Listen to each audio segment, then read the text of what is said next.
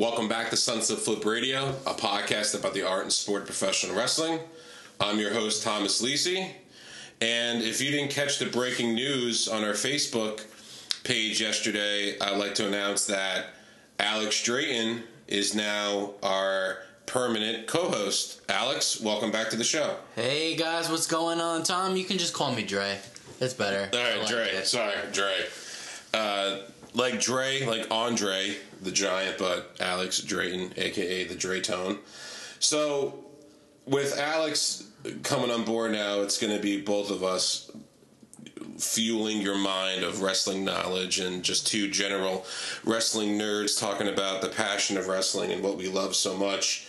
Even though our jobs outside of this has nothing to do with wrestling, we are constant talk always about wrestling.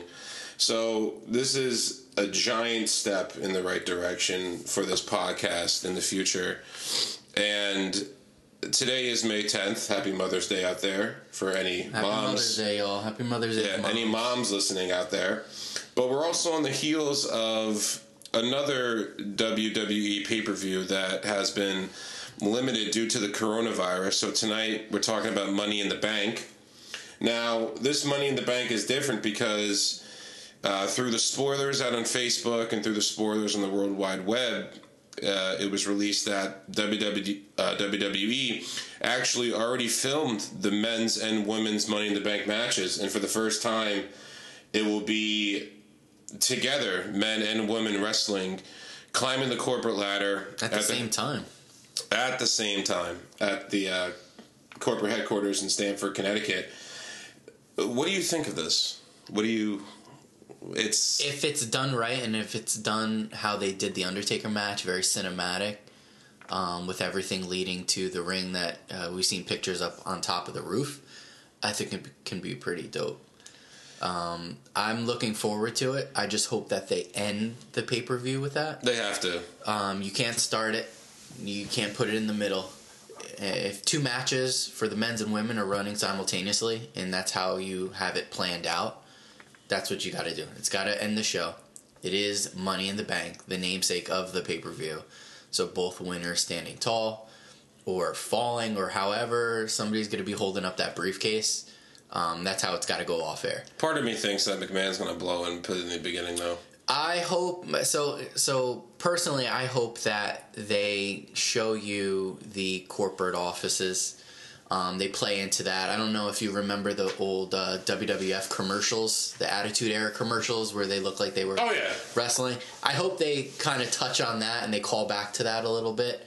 And I really hope that somebody breaks down or gets thrown into Vince's office.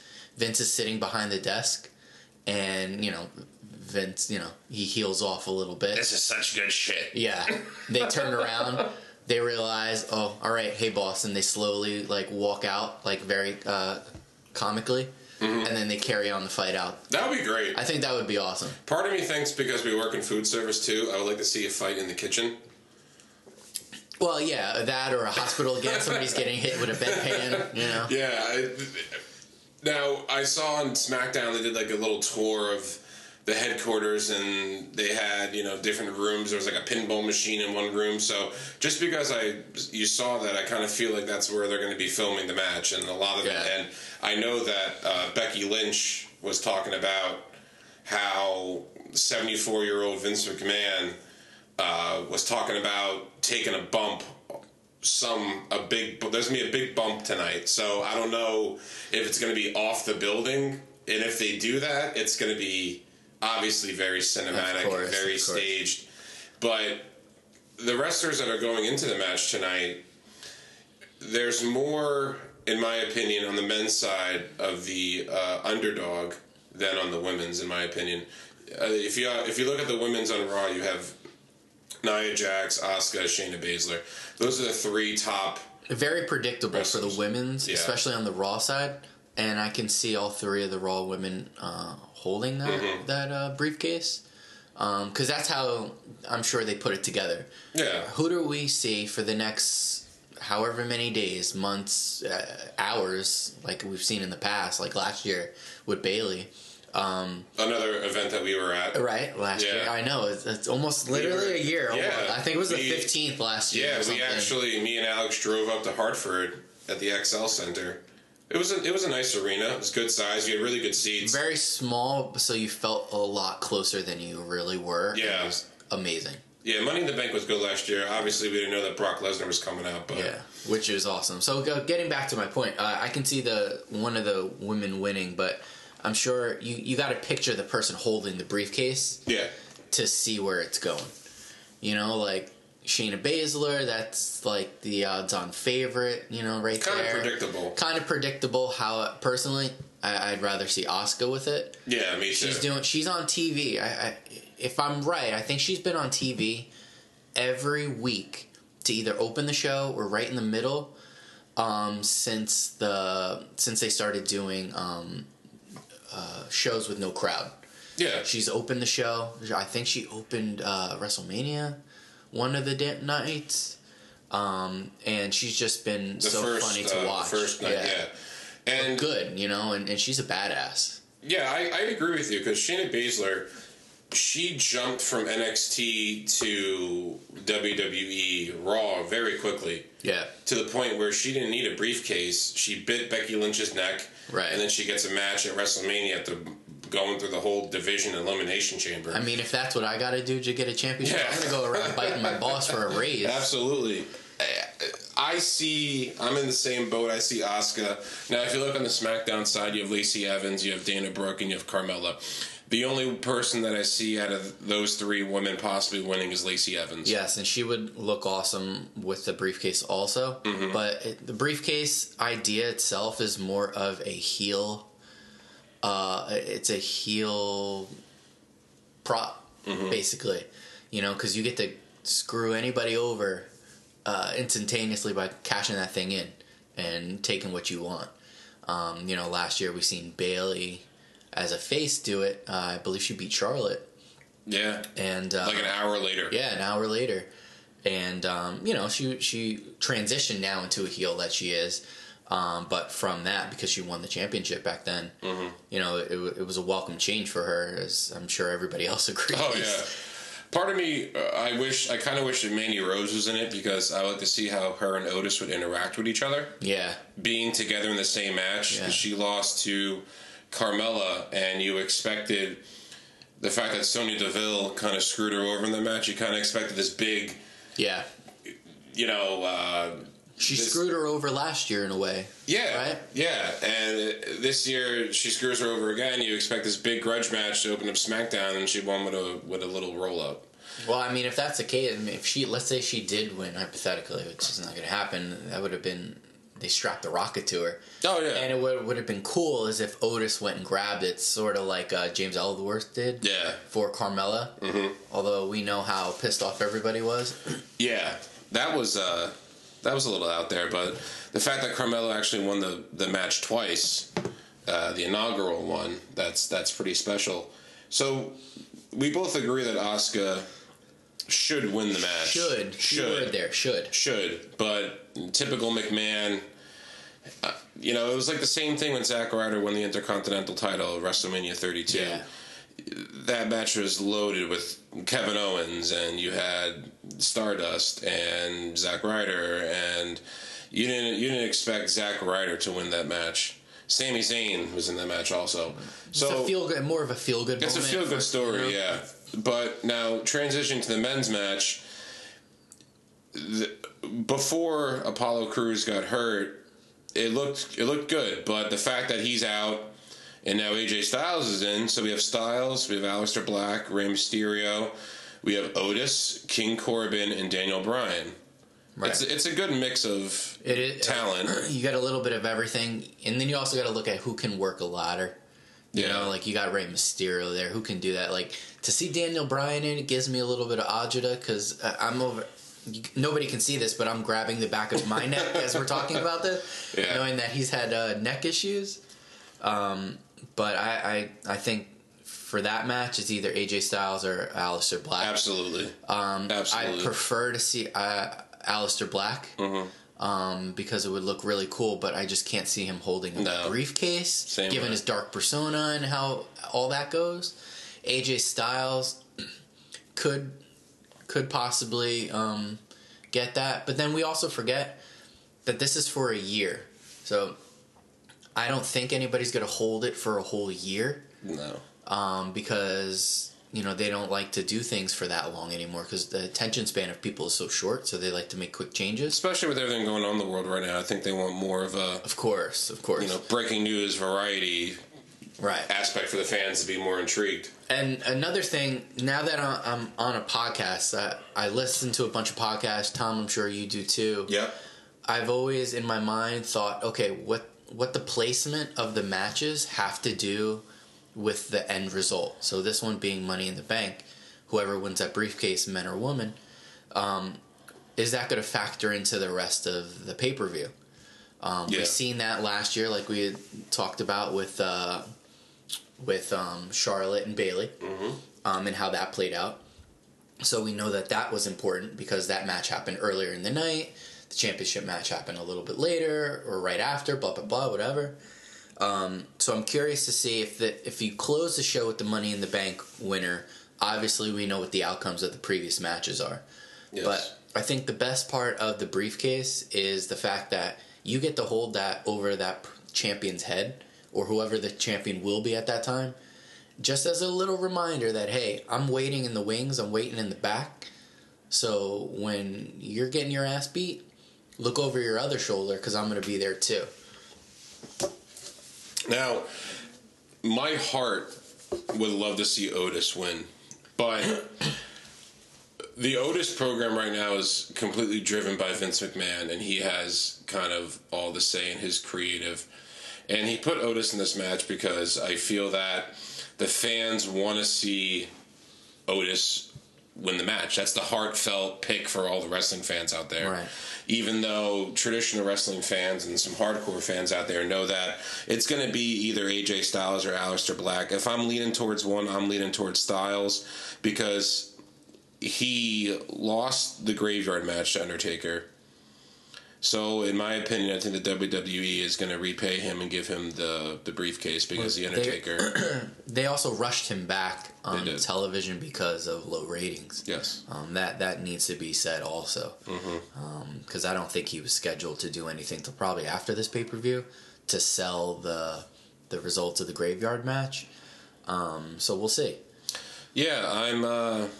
If I'm gambling, if I'm putting my money on the line, I'm going with Asuka and I'm going with AJ Styles. But you never know. So that's those two matches, technically the two matches, is mostly what everyone's looking forward to. And there are some other matches. Nia Jax is also in that as well. I just don't see her on a ladder, though. Yeah, with two blown out knees. Yeah, she is not really that safe either. That's why I thought that somebody was going to come in like, let's say this past Monday on Raw, take her out, change some, to switch it up, get somebody else in there. But that. Yeah, I mean, Nia Jax is single-handedly responsible for the man becoming the man when she broke her nose. 100%, and they need to run that back. Actually, that's why I think that she should win it because this is a classic. I made you, and they've touched on this briefly in past Raws and on social media, like. It's a classic story. I made you, and I can unmake you. Like when your mom says, I brought you into this world, and I can take you out. Yeah. So, other matches on the card, I mean, some of them are going to be pretty predictable. I don't see Bayley losing the title to Tamina. That's just a filler match, in my opinion. I think that's greater story, because we got to get the Bayley-Sasha blow-off. Yeah. At some point. I don't see Drew McIntyre losing to Seth Rollins. I hope to God not. Please, I just don't see that. That's Drew as a champion. You built him up so long to beat Brock Lesnar, and there's no way that he's going to beat, in my opinion, Drew McIntyre. Now you have Bray Wyatt, not the Fiend, but Bray Wyatt wrestling Braun Strowman for the Universal title. Now this is a little unpredictable because you don't know if it's actually going to be Bray Wyatt or if it's going to be Braun Strowman. Now, there's a recent match with Goldberg, and Goldberg taking the championship. Anything's possible. Anything's possible. But when they were face to face the other night in SmackDown, it's crazy how much there's a difference in their promos. Bray Wyatt, in my opinion, in current WWE is up there with the best in giving promos. 100%. I think he's been the best person at giving promos when he first debuted as Bray Wyatt. You know, leaving NXT to come up, and Braun Strowman is not just on his level, but they had to give the belt to Strowman because Roman backed out of WrestleMania, and everyone knew that Goldberg can't keep up with the schedule. So that match, it's a little unpredictable, but I do feel like that Braun Strowman is going to retain if it's against Bray Wyatt. If it's against The Fiend, I think that McMahon's going to pull the trigger and put the title belt back on The Fiend. It all just depends on which Bray Wyatt we're getting in that match. You can't put The Fiend down. Again. You know what I mean? Again. Yeah, you can't, because then you're really burying him. Oh, and Bray Wyatt's built himself up. I think the coolest thing was that match against John Cena. I loved WrestleMania. I thought it was amazing because it told the story that everybody wanted them to tell, and the way that they did it was so awesome. Like, I've never seen that before in my life, and given the circumstance with the virus running rampant and everything, and they made something out of nothing, and that was the best thing I've ever seen. Yeah, like I read about that match a lot the next day, like on different platforms and Facebook, and everyone was like, "Oh, this match sucked. It was da-da-da-da. It wasn't good." Nah, but, know what they're talking about. Yeah, when you really look at the match, it's a span of John Cena's career through the eyes of him being a heel. Correct. Absolutely. Which everybody has made that point for years. Yeah, heel. Bray Wyatt's gloves. Hurt. Heel. So what The Fiend, in my opinion, is trying to explain is he's trying to heal John Cena by turning him to the dark side. Just like he did with Daniel Bryan. Yeah. And everybody else. I guess you can say Finn Balor too. Finn Balor too. Yeah. But, I mean, the biggest heel turn in the history of wrestling is Hulk Hogan, obviously. Will John Cena ever turn heel? I don't know. I'm not going to waste my time on that because right now John Cena's not on television. I know he's doing his stuff outside of the ring, and there are some pre-show matches for tonight that got announced. I don't know if you saw R-Truth against MVP. I seen that. First of all, MVP, I'm so glad he's back. He cut such great promos. The MVP Lounge, the best. Yeah, that's the VIP Lounge, the best. And he's great on the mic. Happy to see that guy back. And I think they're working towards him getting a stable. Absolutely. With Apollo Crews and a bunch of other dudes. Yeah. So I really we need stables. Shane Thorne and Brandon Vick. Yeah. Those two guys beat Cedric Alexander and Ricochet and Raw the other night, and I think there's word on the street that McMahon wants to push Brandon Vick like Braun Strowman style. I read. Yeah, I seen that. I don't know how I really feel about that. I don't know much about him, dude. But I think I've seen him once in NXT. I know who Shane Thorne is. He can go. That dude is awesome. I don't really agree with it, but we'll see where it goes. But if you give him the mouthpiece like MVP, then there's a shot. And that's the play. Now the other pre-show match, which in my opinion is kind of interesting, that is a pre-show match, it's the returning Jeff Hardy and Cesaro. Now, my opinion on Cesaro, and I feel like other diehard wrestling fans' opinions, is he is the most underutilized wrestler, in my opinion, in the WWE. Probably the strongest guy on the roster between all rosters, including NXT. Yeah. And you wouldn't, by looking at him, you would see he's strong, but the stuff that he's done, just picking people up like dead weight from like a prone position, tossing them over their head, like that's got, I'm starting to just work out my fat ass, but like, that stuff is hard. Yeah. Day one for me starts tomorrow. Oh, nice. Monday. As we drink our coffee. Yeah. No, but I mean, honestly, Cesaro, he was so over when he was in the bar, and he had the whole Cesaro section, the signs in the crowd, and remember, that's all due to McFoley, because McFoley put those two together for the bar. remember that those two... The best out of seven series, whatever it was. Yeah. And I think it somehow ended as a tie. Then those guys got together during a bar fight, like a scene that was outside. That was great. And that was awesome. Yeah. And from there, it just went to the top. 6-time WWE Tag Team Champions, him and Sheamus. Now, it's interesting because they're teasing Jeff Hardy against Sheamus, so I feel like Sheamus is going to get into that match somehow because he used to team with Cesaro, and you have Jeff Hardy. Maybe that'll get bumped to the main card. I don't know, but I mean, right now in the main card, there's, if you include the Money in the Bank matches, that's one match. Correct. You have both title matches. You have the tag team title match, the Fatal 4-Way, which we're going to dive into a second because there's a big part of that we're going to talk about. And you have the the SmackDown Woman. That's 5 matches. Yeah. So we're going to talk about the Fatal 4-Way match. Now this is interesting because you have 4 teams. You have The Miz and Morrison, you have Lucha House Party, the Champions, New Day, and the Forgotten Sons. The reason why the Forgotten Sons are there is because the Usos are out, because I think it's Jimmy's out for 6 months. Yeah. But this mystery hacker is around. And he was... He or she yeah.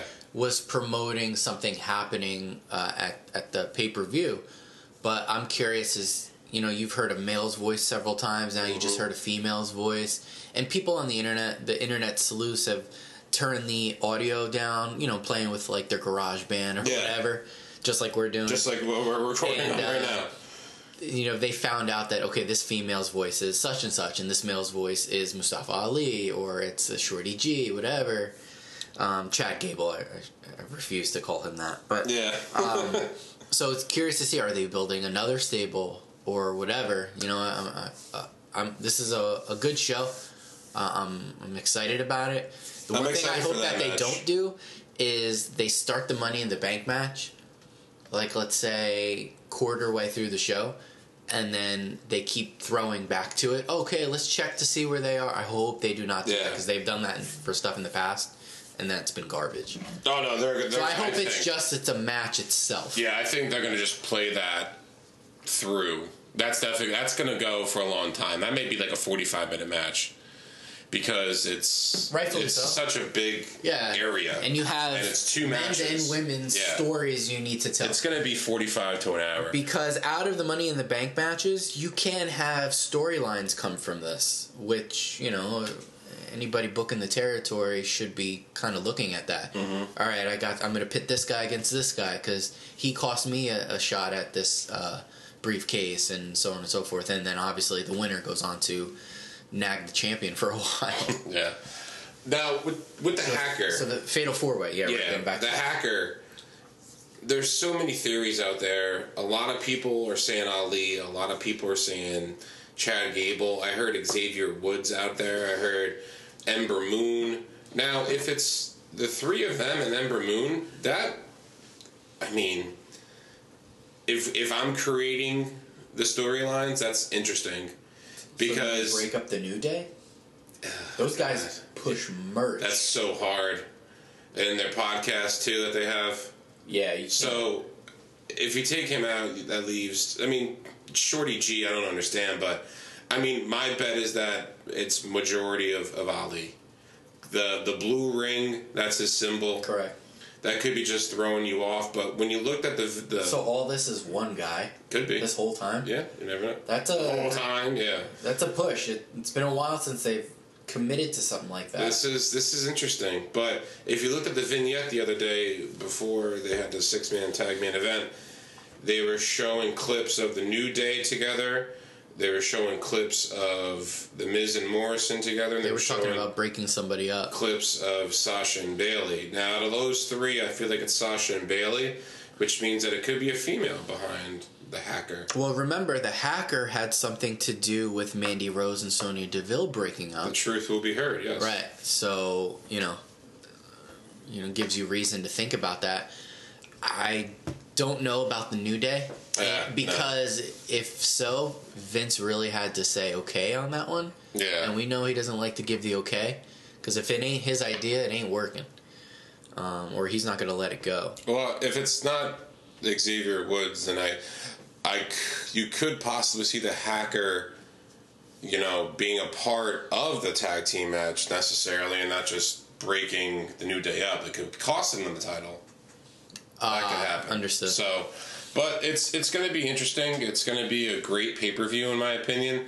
Another one to be held in the Performance Center due to the pandemic going on.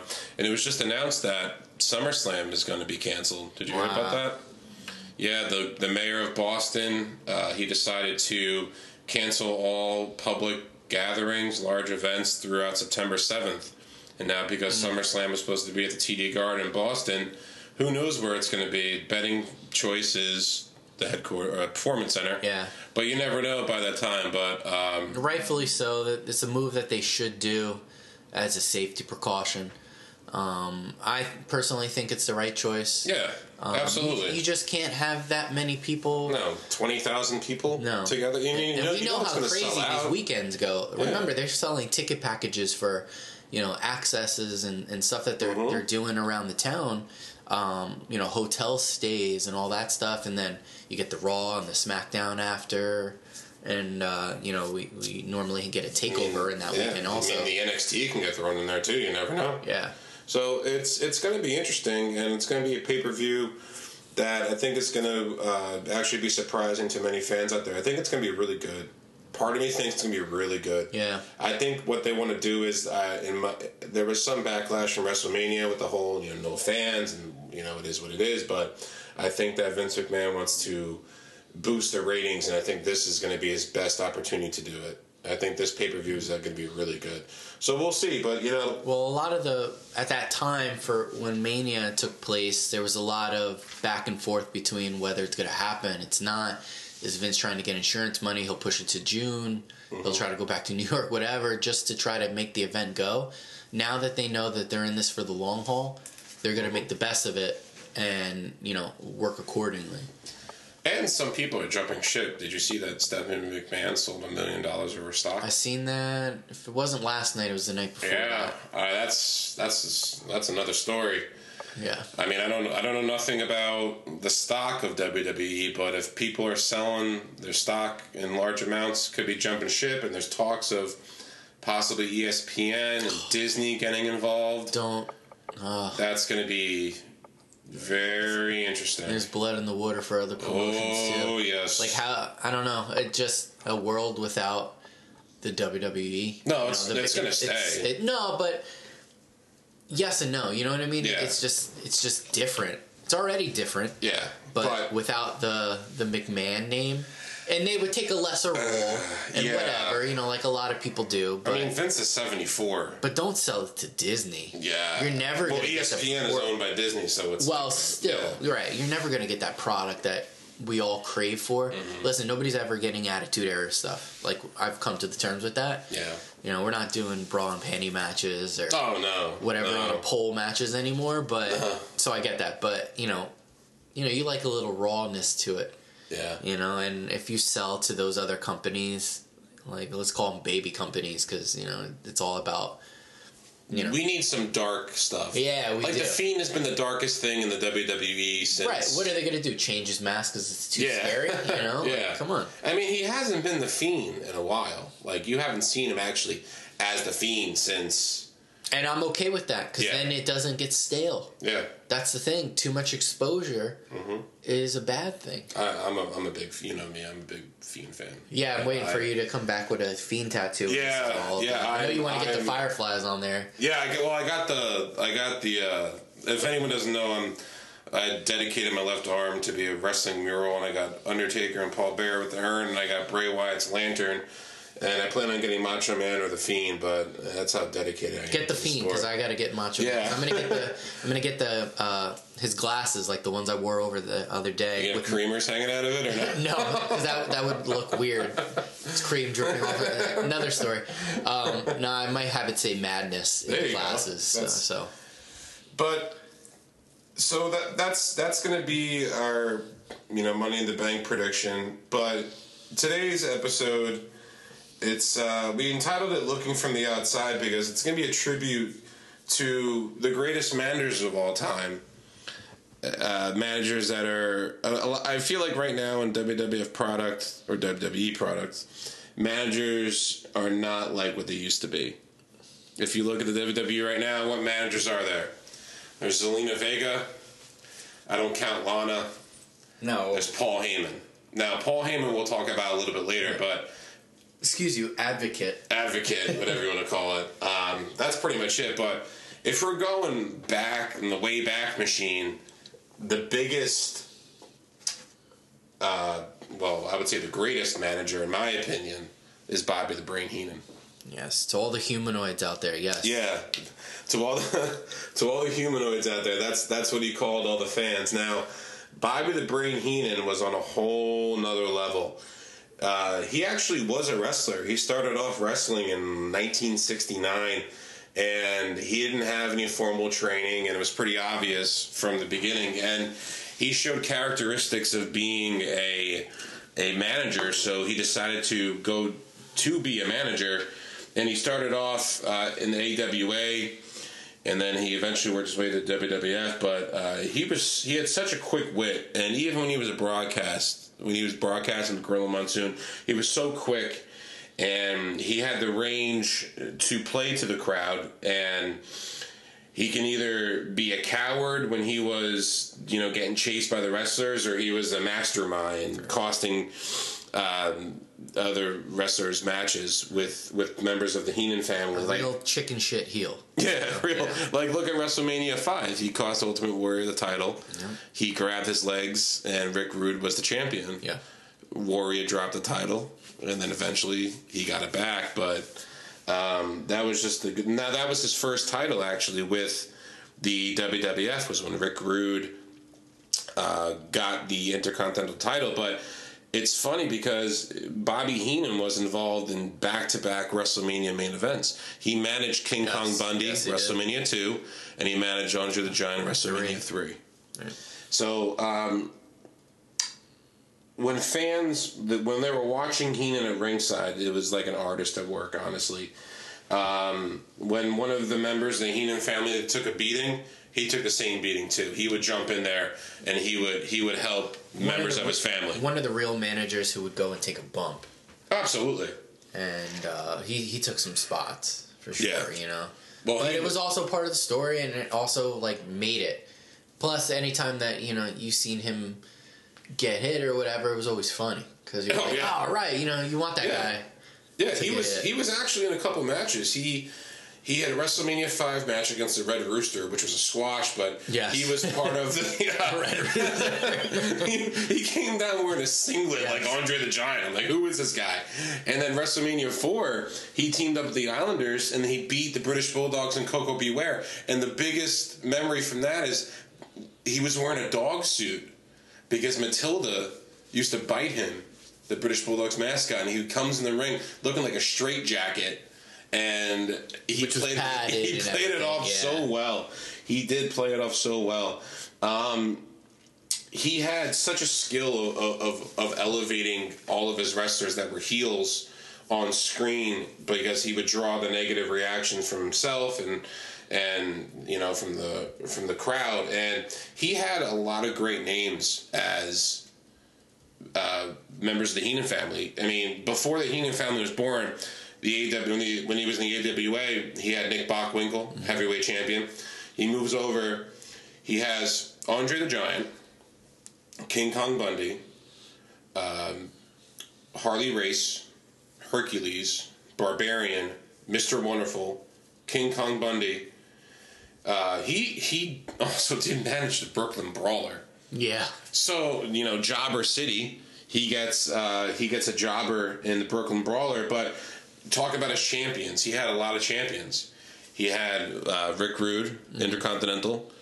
He had Mr. Perfect, Intercontinental champion, who, next to Macho Man, one of the greatest Intercontinental champions of all time. And he had 2 sets of tag team champions, so he kind of ventured to tag teams too. He had the Colossal Connection, which was Andre and Haku. Mm-hmm. That was Andre's only title reign in WWF at the time, if you don't include the screw job that $1 Million Man did, which is a setup for WrestleMania 4, which is a setup for your favorite wrestler to win the title. And he also had the Brainbusters, and the Brainbusters were significant because they ended Demolition's 478-day reign as champion, and I talk about that in episode 2 of Sunset Flip Radio. And he just carried heat so well. Honestly, he carried heat to the point where, and there was a situation, I did some research, 1975, he carried heat so well that someone actually fired a gun at him at an AWA show. They fired a gun inside of an arena because he interfered in one of Nick Bockwinkel's matches, and it got to the point where the fans had that much hate against the guy. When you get that much hate against somebody, you're doing something right. Yeah, we haven't seen that in the manager point of view since when? Him. No one has that much heat since Bobby Heenan. Right. I mean, nobody wants to get shot at either. No, absolutely not. I'm not gonna. I don't plan on going to a WWE show and looking over my shoulder getting shot. But he came to WWE in '84, and he had the intentions of actually managing Jesse the Body, but it was actually changed to Big John Studd. Yes. Now he was part of WrestleMania 1 because Big John Studd and Andre the Giant had that famous body slam challenge. And the reason why was because Jesse the Body had blood clots in his lungs and he retired. So, but not just a manager, he was so gifted that he had great work as a commentator, right? Yeah. What do you think of him as a commentator? Because I thought he was phenomenal. He was probably the funniest commentators in the business. Yeah, him and Gorilla Monsoon. The rapport those two had together, and you could say it in one sentence. You know, it's Gorilla Monsoon and Bobby the Brain. It was a package deal. You know what you got, and it was like, you know, you look forward to hearing those two voices, and especially Bobby's, because you know what you got. It was a classic face-heel commentator. They would feed off of each other. You know, Gorilla Monsoon would just, all right already. Will you stop? Right. Give me a break. You know, just... But a big part of them being together was, I mean, Bobby the Brain Heenan was a funny guy. Primetime Wrestling, if you're not a member of the WWE Network and you're an old school wrestling fan, I strongly suggest that you become a member because there's so much good content from 85 and 92, the golden era. And if you look at a lot of the primetime wrestling episodes, the comedic aspect of Bobby the Brain and Gorilla Monsoon going back and forth. And timing, too. Yeah. You know, it's just... off the top of the head. Yeah. And there were times when Gorilla Monsoon would just crack and laugh because Bobby the Brain was that funny of a guy. And he would always stay in character. Yeah, he would always stay in character. And, you know, it's sad about how he passed. I know he had throat cancer, but as far as a manager is concerned, he carried not just himself, but his wrestlers so well. He always had the back of his wrestlers. Even though he sold a couple off, he sold Hercules actually to the $1 Million Man. And that's very problematic. You sold a person to another person. I mean, you know, you gotta see that again. That's for sure. Yeah, and I remember watching the interview. It was like it was on Saturday Night's Main Event, and it's Hercules and Bobby the Brain and Virgil. We're not going to talk about Virgil. Thank God he didn't sell Virgil, because it would have been a whole nother problem. Oh my God, Virgil! Oh, Jesus Christ! Hey, I'm not a racist. But Bobby the Brain sells Hercules to $1 Million Man, and Hercules is flipping out, causing him to turn to a face. And Bobby looks at him and says, "That's the business.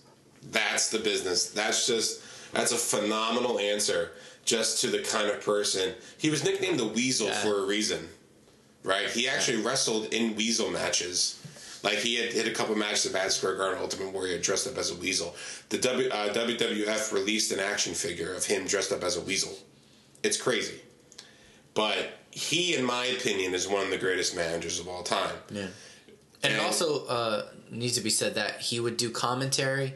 He didn't start doing full-time commentary until, like, early 90s. Yeah, early 90s. But while doing commentary, you know, from like 85 to, let's say, 90, just to put it somewhere, he would put the headset on, leave, go manage, come back out to the ring, and then go after that's over, just come back to the ring. Yeah. And it also needs to be said, and when we touch on other managers, that at this time, when the managers, they were the golden era of managers here, they would have multiple people in their stable. You know, we talked about the Heenan family.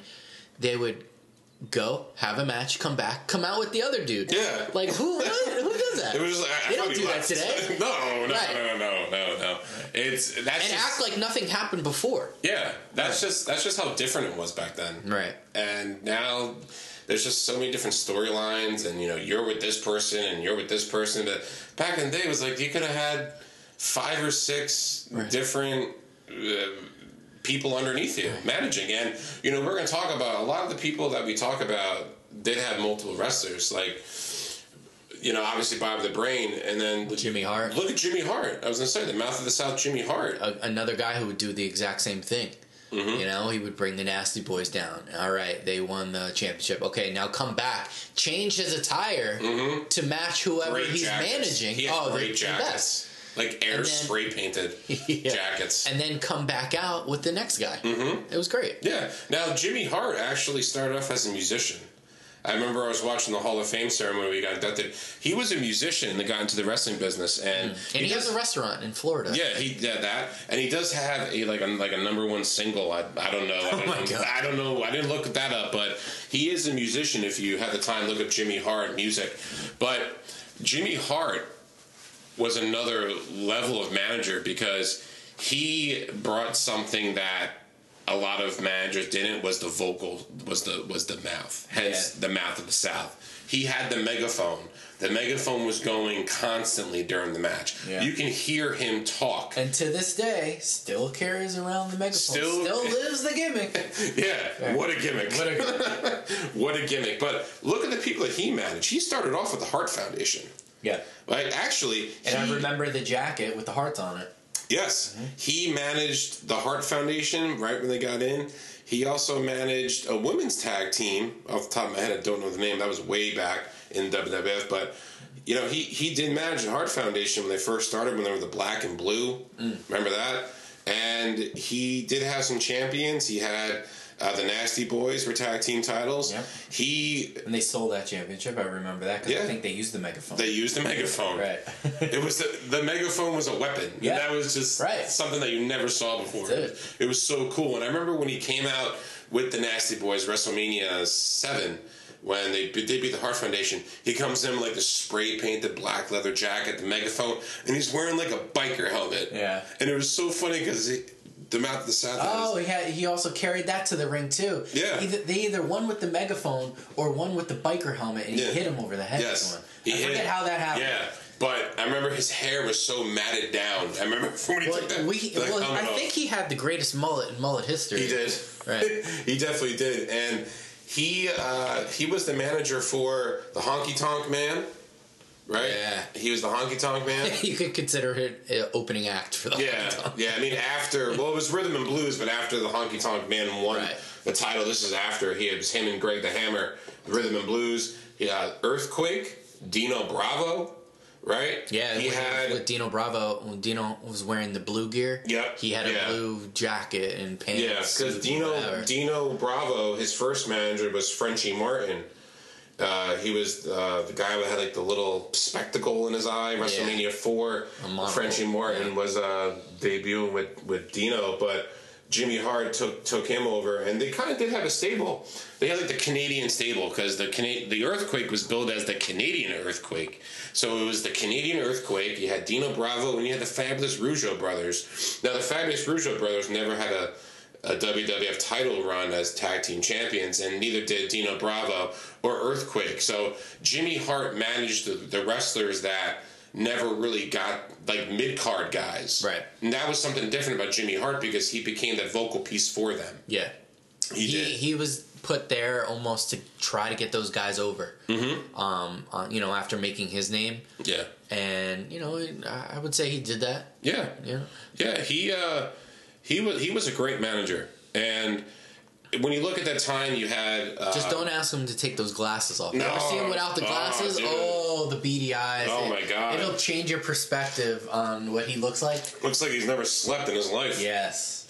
Yeah, so you had Bobby the Brain, you had Jimmy Hart, the Mouth of the South, and then you had a couple other good managers during that run. You had Slick, the Doctor of Style, Slick. Now Slick was just a character that he had the natural Butch Reed. He managed the one man gang. Wasn't Teddy Long a manager for a minute? Teddy Long was the manager for Butch Reed. Doom, which is Butch Reed and Ron Simmons in WCW. Oh, okay, got it. Yeah, so the Doctor of Style, Slick, great outfits. Yeah. Cheap suits. Looks like cheap suits. But he would always come in and do his little shuffle in the ring. And he had the one-man gang. He had who turned into Akeem the African Dream. But he was white. But he was white. Now, the vignette leading the up to only way that would have worked if you build him from South Africa, because then that could work. Yeah. But that's beside the point. The vignette was of him starting Akeem, was Slick talking about him to Mean Gene, and there was like a ritual fire in the background in like the ghetto, and he's talking jive. For anyone that doesn't know about the One Man Gang, he is a large white man who's about 400 pounds. Yeah. So that was a little... that was a little shaky at the time.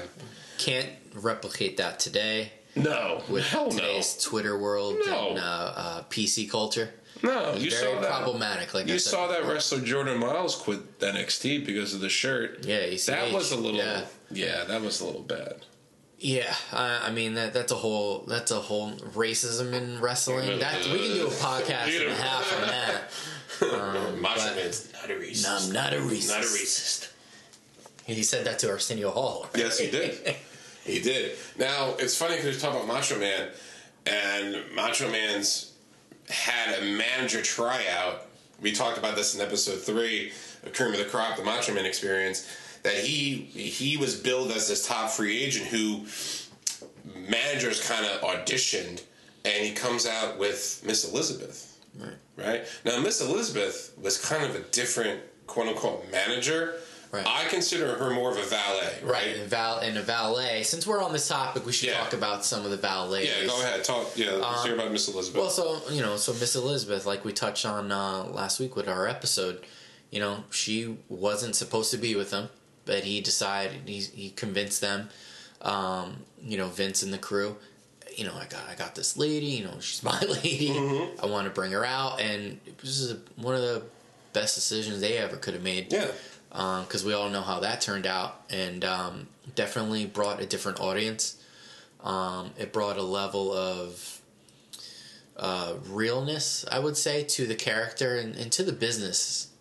To see her, just in the way that she was used was very reserved, not like what we're talking about. Very calm. Very calm. Rarely spoke. Nope. If so, maybe unless always Macho had her speak. Correct. Only had like 10 lines or so, and always kind of said the same thing. Mm-hmm. But just elegance. Yeah, she was a valet. I think she was more of a. She was more of a valet. Now, like whenever she spoke, like when it would be her doing promos with Mean Gene. I mean, Macho Man's going nuts, back turned to the camera. Miss Elizabeth's kind of standing with her arms crossed behind him, and she would always say, it's whatever the Macho Man thinks. Yeah, whatever you think. All right, Elizabeth. You know what I mean? But I think Elizabeth was brought in just to give Macho Man's gimmick more of a feel, because he was that ego-driven, very controlling gimmick. Right. So I mean, Elizabeth, she did take some bumps though. She did. I think she came out of her shell more, unfortunately, at the end of the Macho Man Elizabeth run with the WrestleMania 7. Her jumping over the stands, taking down Sensational Sherry, coming back at WrestleMania 8, and she was kind of the whole nucleus of the Mega Powers breaking up. Right. So she did have a significant. She was the reason why they started, and the reason why they ended. Yeah, I mean, it doesn't get any better than that. No. She was a significant part. A cog, an important cog in that machine.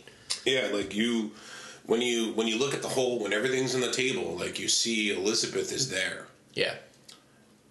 I mean, Bobby the Brain was there, but he was different because he actually spoke. He was the manager. Elizabeth was like the catalyst of the mega powers exploding. Yeah. And the catalyst of her getting back with Macho Man on camera, even though it was weird. They were divorced, kayfabe, going all through that stuff. And, we talk about women managers now. We have Elizabeth, and then we have Sensational Sherri. Right. Who was the complete We would be remiss opposite. if we did not talk about her. No. Right. Yeah. And Sensational Sherri, Queen Sherri, Sister Sherri when she was with Harlem. Oh, man. Don't get me started on that promo. Oh, my God. Hulk Hogan. Yeah. That's God again. Unfortunately, if you never, that's a promo. That's right up there with Steiner Math. Yeah, I mean, I love Booker T, great wrestler, but he had one of the Stevie worst. Ray, yeah, him and the Shockmaster probably had two of the worst botches in interview/promo history. All I gotta say is Hulk Hogan, I'm coming for you. That's all I gotta say. And if you want to watch the rest on YouTube, you can go for it. It was kind of funny, but you can see on his face automatically the regret that he had. Now, Sherri Martel, sister of the model Rick Martel, started off as a wrestler, champion, turned into a manager. Now she had that grit behind her. She had that fire behind her. She was the opposite of Elizabeth. Yes, she spoke more. I know this when she was Queen Sherri with the program running with Dusty, and she was going after Sapphire. She was a violent woman. Yeah. Yeah, something that was totally different, and she. And she needed to be to fit the persona. Yeah, absolutely. Yeah. Absolutely. So, and then she was also manager of, well, I don't want to say manager, and maybe half valet, half manager of the Heartbreak Kid. Yes. She's on, his forever immortalized on the song. She was the original singer of I'm a Sexy Boy, I guess that's the name of the song. And she was also with Ted DiBiase, too. And that was right after. That's WrestleMania 7. Yes. Further down the card towards the tail end of the show, where she went out with Ted DiBiase. Yeah. Or aligned herself with him. Yeah, so she played a lot of different roles, and quietly she's up there with one of the greatest women managers, in my opinion. Yeah. I mean, there haven't been too many, and she definitely is 1, 2, and 3 on the list. Yeah. Elizabeth, she, again, quiet, reserved, but she did provide... But that's okay. Yeah, she did provide some of the heel tactics and aspects of being a manager. But, it's hard not to... She's always a distraction, for Macho Man and for others as well. Yeah, she was a beautiful woman sitting on the outside wearing a huge gown. And she was definitely an eyepiece for some of the matches. Now... Sherri. Yeah, and Sherri. So we talk about Jimmy Hart and we talk about Bobby Heenan, and there was another manager that debuted in 1991 who was a dark side, Paul Bearer. Now, when Undertaker debuted in the 1990 Survivor Series, he was billed from Death Valley to be escorted by Brother Love. Yes. Now, Brother Love was never... And he was escorted by Brother Love. He was. Yeah, he was, yeah. And Brother Love... a.k.a. Bruce Pritchard, who has a podcast, Something to Wrestle on the WWE Network. And Paul Bearer was a whole nother level of manager, in my opinion, because he kind of started the whole, besides Bobby the Brain and Jimmy Hart, he was a big vocal piece of The Undertaker, because The Undertaker's gimmick was a slow, dark man, and Paul Bearer... He needed a mouthpiece based on the character, and you needed somebody to kind of carry that for him. And my earliest memories of Undertaker and Paul Bearer, it was one and the same. They were together. It was one. And, I remember all the promos they did with Mankind. Then he would And then he became his manager, and then Kane, when he brought Kane now, and oh man, it was good times back then. Yeah, and all the and that program, if you think about it, like when he went with the Undertaker, then it went to Mankind, and then Undertaker, and then Kane, and whatever that back and forth was, all was like consecutive. Like, you know, it all played a part into where they were going forward with the storytelling. Now Paul Bearer, he played a significant role at a time where the managers weren't that really existent when coming into the new generation and going, you know, getting away from the managerial role, and everybody was their own individual who needed to talk, get themselves over, and everything else. Yeah, he turned his back on the Undertaker and, you know, he jumped ship and managed Mankind, and during the whole new era before the Attitude Era. Yeah, it was like right on that cusp. It was the cusp. Because I remember seeing, you know, I remember when Mankind debuted, all those Boiler Room promos. So that's like 95, 96. So I'm 7, 8 years old. And I'm scared shitless. I don't ever want to be in no boiler room. And I lived at my uncle's, and there was a boiler room. I was like, whoa, I'm not going down there.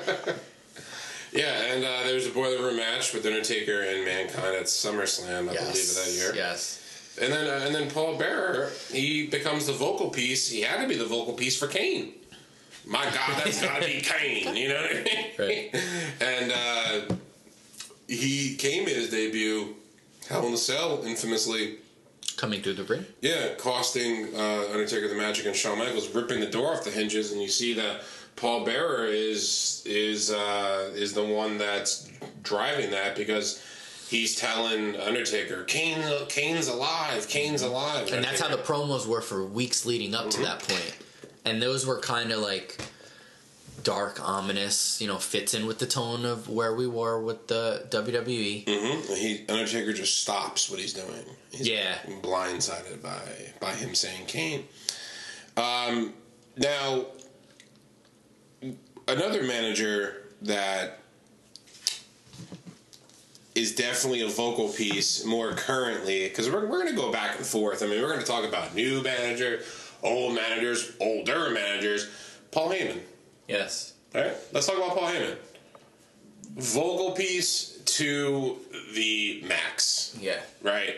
Anytime that Paul Heyman's out, you know you're getting a good promo. And whoever he's with, it's like being King Midas. Yeah. Whoever he touches turns the gold. Majority of the time. Except Curtis Axel. Yeah. Rest in peace to Curtis Axel's WWE career. He was recently released, but when he's with CM Punk and more famous, obviously, Brock Lesnar, he brought a different thing to the table. He was definitely the one that built the character of Brock Lesnar, in my opinion. And on several occasions. You know, in the early 2000s, when Brock first arrived, and then to what we see today with today's product. You know, he's a mouthpiece for Brock, but when he aligned himself with Punk could handle his own. So that was a whole different time for Paul Heyman too. At that time, it was just Paul Heyman. That was, to me, that was the equivalent of Heenan showing up behind Andre. Yeah. You know what I mean? Like, that was what he was with Punk, because Punk didn't need it. Yeah. It was a welcomed addition. You know, Punk famously cut that pipe bomb promo on his own. You know, probably against a lot of other people's wishes, but that's for another time. But he didn't really need Heyman as much, but for different reasons than Brock needs Heyman now. Yeah. So you can see where the character evolved there, which is awesome. Because you always got to reinvent yourself, so nothing's ever stale. Yeah, Brock's good for that minute promo. Literally, talk for a minute and let Heyman take the rest of it. Yeah, if he's not calling somebody bitch or something. Yeah. That's all you get, you know? Yeah. It's effective. It's effective. You get that derogatory remark, which makes a lot of sense at the moment. Or you get the Brock party. Yeah, the Brock party with the boombox. Oh, my God.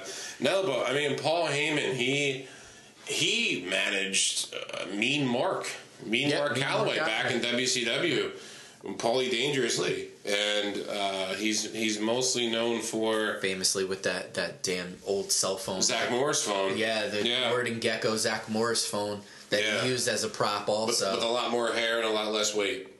He was a skinny dude. Yeah, but he still had that. He still had that slick back ponytail. Cheap knowing suit he was gimmick bald, looking. cheap suit gimmick. Yeah. Knowing that he was going bald, but just kind of went with it anyway, and then he would throw, when the ECW days, famously with the ECW hat, the ponytail out the back, and always microphone in hand.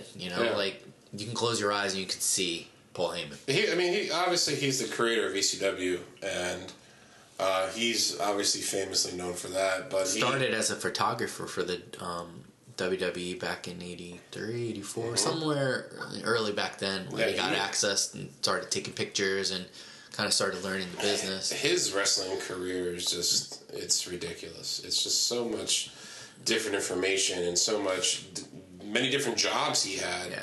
But I mean, for right now, Paul Heyman's the kind of guy where he's not on TV for whenever Brock comes back, but when he comes back, it's like he's never left. It's must-see TV. Yeah. When he speaks, you stop. Yeah. It's like with The Miz, my hand goes up, your mouth goes shut. You gotta listen to Paul Heyman. Yeah, like, if you put him in the category with managers, him, Jim Cornette, Bobby the Brain Heenan, all talk very well. And when they talk, you listen, in my opinion, when they're talking about their wrestling. Words have weight to them. Mm-hmm. Because they've built themselves up on their own, that whoever you align yourself with, one, gets a boost, and two, is legit. Yeah. And that's the most important thing. In the Dangerous Alliance, remember, he had that going on in different incarnations, of course. He managed Steve Austin, Rick Rude, and a bunch of other people, but he gave those guys their the rub. Steve Austin famously to where he could develop and become Stunning Steve, and then go on to be Stone Cold in WWE. Yeah. And look at Paul Heyman now. He is actually in the back production. Yeah, he's probably one of the people we need to protect. You're like, I got to protect this guy. No, protect Paul Heyman with your life, because you can see his handiwork on Raw, especially. And as we transition to our next manager and most current one, Zelina Vega, and that group. Yeah. Whatever they decide to call themselves, which I hope ends up becoming legit, that little stable that they have, Paul Heyman has something to do with those guys getting pushes, other people coming up, because he's kind of making it. He has the keys. He's got the reins. They let the leash go a little bit with him because, him and Vince famously have had their tiffs throughout the years. Hated each other back in the day. When he got fired and everything, and for him to still be around and have such an important role in the product today, either Vince is going senile or he finally gets it. Well, you remember the ECW invasion, like when Raw first started? Oh yeah, yeah. That was huge because Vince would loan him guys in ECW, for thousands of dollars a week. Mm-hmm. Okay, you can have such and such and whatever. They had a little bit of a partnership. They did, and there were times when you saw Tommy Dreamer sitting in the front row with Rob Van Dam and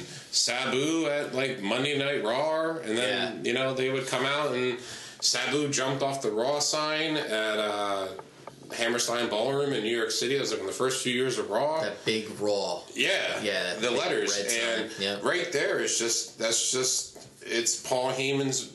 He's a genius. Yeah. He's an absolute genius. Paul Heyman is the Bobby the Brain of the current... Yes, that's the best way to put it. Yeah. And I'm glad you made that connection because, he's our era's Bobby the Brain. Yeah. Hands down. Hands down. Hands down. Everybody in whatever sport or whatever, everybody gets somebody of the past but reincarnated as somebody else, because every generation needs something, and this is one of our many, but this is our something here. Yeah. And we are fortunate enough to have Paul Heyman. Now you mentioned Zelina Vega, right? She married to Aleister Black, which is kind of Good for you. Good for you, Mr. Tattoo Man. You with the hardcore music being from the Netherlands, wherever you're from. Hold on, his theme song slaps though. That shit's it's so good. Awesome. It's the same words over and over, but it's okay. It's like 5 minutes long. You just want to run through a wall when you. I want to drive through people's houses. I want to break shit. Yeah. And then go about my business. Yeah. But yeah, go ahead. But she's kind of, again, because we're talking about current and past, we're going to go back and forth, and you said you wanted to bring up Zelina. She's like kind of like this new era of manager, female. And she can wrestle in her own right. She can wrestle, yeah. The Trinidad, is her name, yeah. Yeah, she can wrestle. And she has this young stable right now. Andrade, Austin Theory, and Angel Garza, in current product. And they've been on TV a lot on Raw. They've opened shows. Yeah. They've been in the middle of shows, and they've closed it. Like Raw 2 weeks ago, beginning, middle, and end. Mm-hmm. And this is due to Heyman also, because this is, you can see his work here. He has a certain feel for some guys. Exactly. One of them is Angel Garza. Yeah. He loves Angel Garza. Apparently, he's really big on Apollo Crews. He's really big on Tozawa, apparently, I read that. And he's big on Black, and he's huge on Murphy. And good because we need to see that fresh beacon of hope, the new talent, and those guys, all those people that you mentioned can go. Those people can wrestle. You just won't go. They can go. Yeah, you just want people that can wrestle.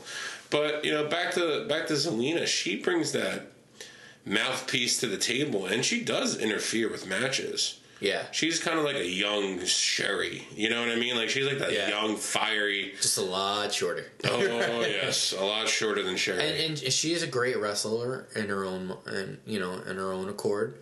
And, she brings a lot of that old school back. Mm-hmm.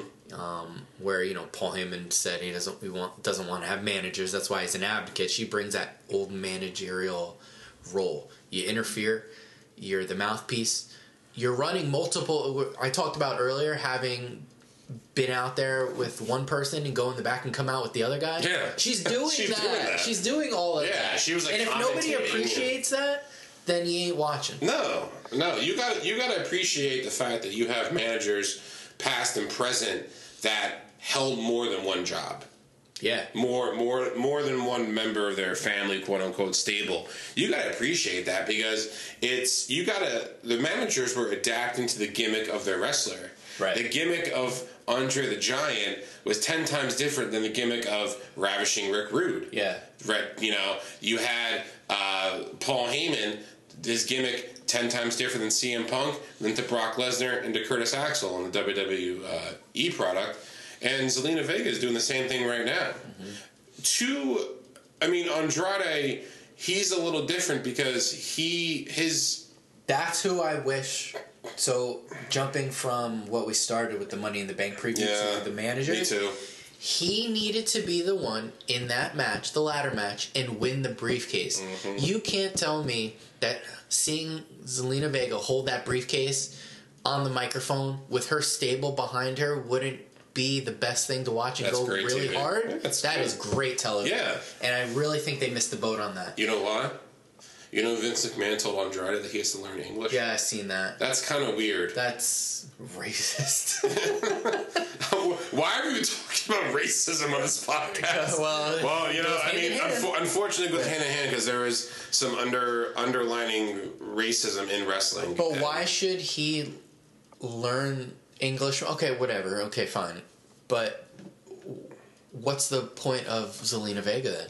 That's why she's there. Mm-hmm. To do the...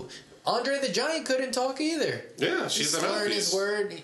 She's the mouthpiece for Andrade. Yeah. And he's the one who should have won a chance to get into that match. Yes. Win the damn briefcase. It'd be such a good and have her carry it. You missed the clear opportunity to go in this direction at this time. If that happens next year, okay, fine. Yeah. A whole 365 days from now, it's a whole different. We can see where the product is, but you miss that opportunity to bring such good eyes on the product and build up your ratings. because you would have had all my money. Take all my money to just watch that. Now, all I gotta say is if Baron Corbin can win a briefcase, if Damian Sandow can win a Money in the Bank briefcase, and get it through. which he did, and then lose it right away, there is no absolute reason why Andrade should not just be in the match. He was in the match last year when we saw him. Because that's he had just come up. Yeah, it was him. We saw Ricochet. We saw Ali, Finn Balor, Randy Orton, Baron Corbin. And that was a match for the ages. I'll go back and watch that. I'm going to watch that tonight when I leave here. Yeah. Yep. That was a great match. I mean, and I'm going to try to look for us in the crowd because I've been trying to do it and I can't stop I did send you that picture of Bailey, and you can see because I'm a large man. If no one knows me, I was wearing this Mr. Perfect shirt. It was a black shirt with just like this glob of white in the middle. I remember I saw me like in the background, but and then there's a lot of matches out there. Like we talk about props a lot, right? We talk about props a lot in Macho Man, where Macho Man had the scepter, and you had Matt the Stuff with the megaphone. Another great manager who was kind of quiet but spoke, but had such an authority on the outside and in outcome matches, Mr. Fuji. Yeah. Now, Mr. Fuji was a former tag team champion. He has the background. Good wrestler in his own. He has the background, yeah. But he comes up, Mr. Fuji, Demolition. Yes. Mr. Fuji with the cane, and he won them the title. He also turned their back on him. So Mr. Fuji was a great manipulator, mastermind. He can go this way, he can go left, he can go right, he can be your best friend, he can be your heel. And see, that's another managerial thing that I'm glad you brought him up. We're talking about now is manipulation. Yeah. So you have presence, you have, let's say mouthpieces, whatever, and now we have manipulation. So that's another great thing we're on right now. Yeah, like he was a great manipulator, and the funny thing of Mr. Fuji is like he was actually a really funny guy to listen to him talk. Because like he had that broken English that was like understandable, but like he knew just enough. Yeah, he knew what he was coming across. And then when he first came out, he had the tuxedo, the little top hat, the cane, and then he goes away for a little bit and comes back to Yokozuna. Yeah, totally different gimmick. Now that's the cool thing about these managers is they're going from gimmick to gimmick. Yeah, Yokozuna wasn't wrestling at the same time as Demolition, but Mr. Fuji had to adapt that new gimmick. Yeah, and Mr. Fuji with the smelling salt, with the salt thrown in the eyes. Yeah, and like. This is just how funny wrestling was back in the day. Like when WrestleMania 9, when Bret Hart has Yokozuna on his stomach because he couldn't turn him over with the sharpshooter and puts him in, and Fuji just throws this huge pile of salt. And there's a great picture of that too, where you see it's great timing of the photographer getting the salt cloud right by his face. Yeah. Now, like the man and the referee's like, what's this white stuff all over Bret Hart's face? Like, it's the salt from Fuji. Right. And him carrying the Japanese flag. And, he was the vocal piece for Yokozuna. Right. Yokozuna was Samoan, but that's not the point. That's not the point. The sumo wrestler built from Japan, yet Samoan. Right. Part of the Inoue family. Who is... All right, so let's do the family tree real quick. You have... Sika and Alpha, the Wild Samoans. And then you had Yokozuna, Rikishi, and the same. Well, yeah, Rocky. It's the same family. Rocky Johnson, on the same family. The Rock, Roman Reigns, the Usos, Jimmy Snuka, Tamina Snuka, all on the same family tree. You can do a whole show on the Samoan blood. Oh yeah, I mean, because you got some of your best characters and just everything from that family alone. Yeah. So you got to protect that family too. Put that down. Yeah. Right. That's get a running list of people we need on this earth. Yeah, and if you're listening to this, just like when we release the podcast on Podbean, and this part of breaking news that we forgot to mention, we are now on Apple Podcasts. Hey, Apple Podcasts. Hey, Apple Podcasts. Give us some of that money. Hey, guys, if you like what we're doing, don't forget to hit that like and subscribe button, please. Yes. Please. Give us some reviews. Pound the like button. Right, pound the like button. Yeah, because we're just two wrestling nerds that are here on our days off from the world of work that we live in, talking about wrestling. And I don't know about you, but like I had like this like rush hit me like when I knew, oh, I'm about to drop the podcast now. You know what I mean? Like, why am I diving into Macho Man impression? Yeah, that's gonna be a great Dark Side of the Ring, by the way. This week is the Legion of Doom. That's gonna I've been looking forward to that's gonna be great. Oh, we're talking about Paul Ellering, yes, too, with the Road Warriors. Yes. Now, old school managers, for some people out there that now for the casual wrestling fan that's into today's product that's listening out there, you have obviously they call it the modern era. So what we had talked about to today. Yeah. So the modern era we talked about, like WrestleMania era on. Yeah. We talked about Paul Heyman, Zelina Vega. You know, during the whole back in the day, you had Klesi Freddie Blassie, Pencil Neck Geek, Captain Lou Albano. You know what I mean? It's huge. That's big too. Freddie Blassie classic debuted with Hulk Hogan. Yeah. Again, another vocal piece. Got involved in the matches. He carried. And that was like towards the end of his. Yeah. You know, he had been wrestling quite some time. He was a wrestler in the 50s and 60s. Right. And became a manager, but he carried heat hard. Like, I mean, there's footage. I've seen some footage, but not obviously as much as like Bobby the Brains era. But like, he was the heel manager back in the day, and he just had this great personality of promoting his wrestlers very well, promoting Hulk Hogan very well. And you had Captain Lou Albano, who was just a wild man. And you could say those guys, you know, anybody who comes before who we're talking about, you know, can be said that they helped shape the business to what those people had then become. You know, so you got to give credit where credit is due there. Mm-hmm. And they kind of laid the groundwork for some of the greatest managers after them. And there's some managers out there that kind of get, you know, that we forget about. You know, I mentioned Frenchie Martin before. I know there was a manager when Bam Bam Bigelow debuted at WrestleMania 4, Oliver Humperdinck.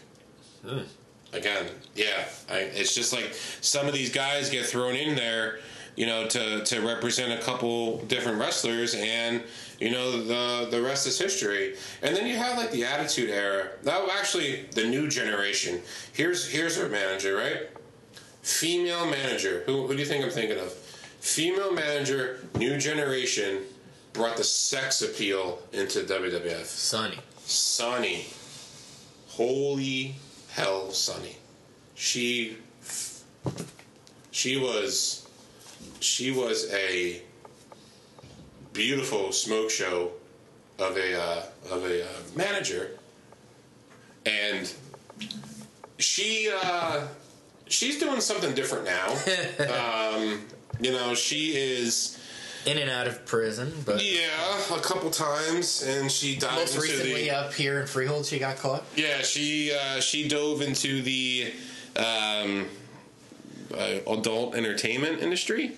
Yes, and but she was with the Body Donnas, and her manager appeal was that very uppity, very great personality, but she would also turn to the heel real quick. Right. She was a sex appeal. She was like the Miss Elizabeth of that era, kind of. Was she considered a manager? I would consider her a manager more than Miss Elizabeth, because she got involved more in the matches. Yeah. But yeah, she was just great to look at, I thought. I mean, if you look back on wrestling history, she really didn't lay the groundwork as much as other managers did. Right. But she definitely did get involved, and she always would keep aligning herself with other people. Yeah. You know, like she was a Legion of Doom. Yes. That was really weird. When they came back, LOD 2000, like, what was that? That was a weird part. And then you know, we can't forget about Sable. Oh, with God, Sable. With Mark Miro. Oh, you know, my before God. she went and did her own thing, which actually, you know, ended up being a good thing, too. Again, another looker. Yeah. You know, now during the young teen growing up, that was very nice. Yeah, during the Attitude Era, you had a lot of good-looking female managers. Right. You had Sunny. I guess she kind of dove into that with LOD. Yeah. Sable. You had Terry Reynolds, who was the Goldust manager. Yeah. Now, they're more, I consider more than valets. Yeah, same. Terry. They cut some promos, but Sable. nothing crazy. Yeah, I mean, Sable did become a wrestler, like, after the Sable Bomb. Sable Bomb. But Yeah. she just stole it from Mark Miro. Because she hit Mark Miro with that. Yeah, she did. And, Jacqueline, she was a manager. So, like, a lot of the Attitude Era managers, most of the females were just valets to promote the sex appeal, which was kind of the direction that the WWF was taking, trying to get more. We also have Stacy Keibler too. Stacy Keibler, Tori Wilson. Even though they're all divas, they were still valets. Right. So the line that's drawn in the sand between a valet and a manager, as we described, is completely different from what it was to what it is now. Because the manager, the Bobby the Brain, Jimmy the Heart era, it was more than just a mouthpiece. Right. It was more than that. They represented the wrestlers so well. They represented the company so well. And then we at a time where they needed that to help promote the promotion itself and to put butts in seats. And they would some of these guys, you would look at a card, old wrestling cards, and their manager was one guy. If you look at old wrestling cards, you're like, oh man, he managed him, and him on the same show. Yeah. And it was just mind-boggling how much different it was back then. Just these managers, they weren't just one-dimensional. They did their job so well. They really did. These managers did their job so well that people tuned in to hear Bobby Heenan talk. People tuned in to see Jimmy Hart use the megaphone in their matches. That was the kind of aura that they brought to the table week in and week out. Whether it be being a vocal piece for their wrestler or to cause a distraction and having a champion in their stable. That's what they did so well. So, in today's product, do I see that happening with managers now? I don't think so, because there's not a lot of managers to choose from, and the managers that are in wrestling now, they don't carry themselves as well as managers in the golden era of wrestling that truly had an effect on the outcome of the matches. Right, different time, different area. Things have come and gone, and we're moving away towards that, and they have been for years now.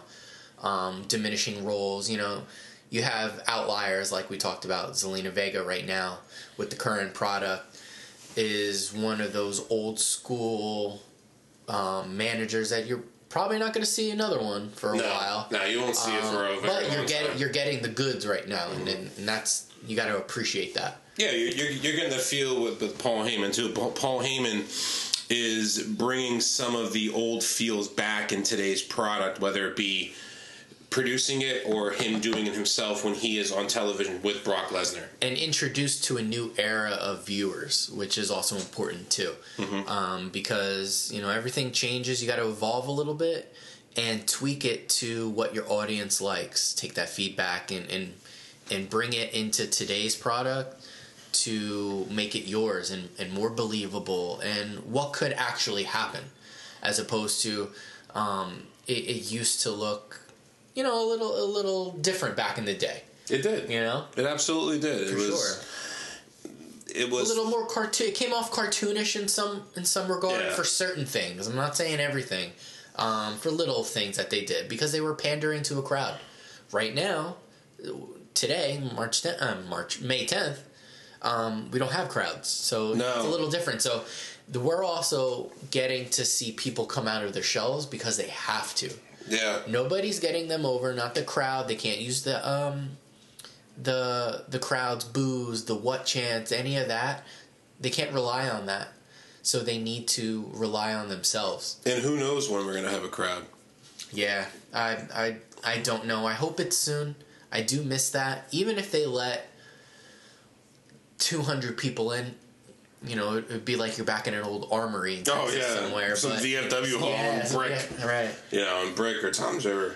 So, we really appreciate you listening to this episode. about managers, and we dived in a little bit of the current product, right, Alex? Right, yeah. So for next week, guys, we have we're going to be talking about the Money in the Bank fallout and what happens from tonight's pay-per-view.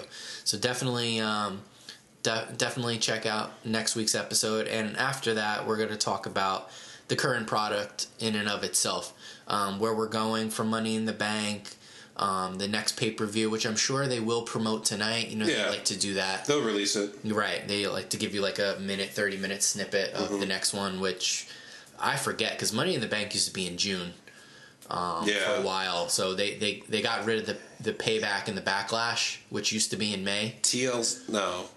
TLC? They had Stomping Grounds last year. That was the one in July, I remember. Oh, right. And the other one before that was like Great Balls of Fire in July.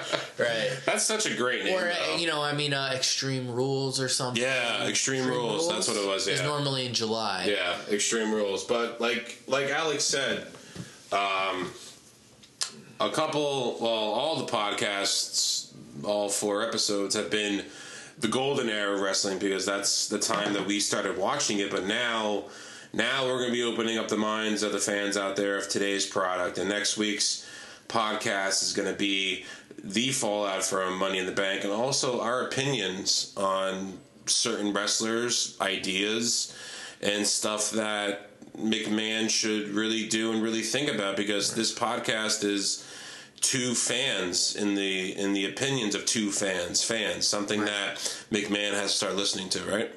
Absolutely.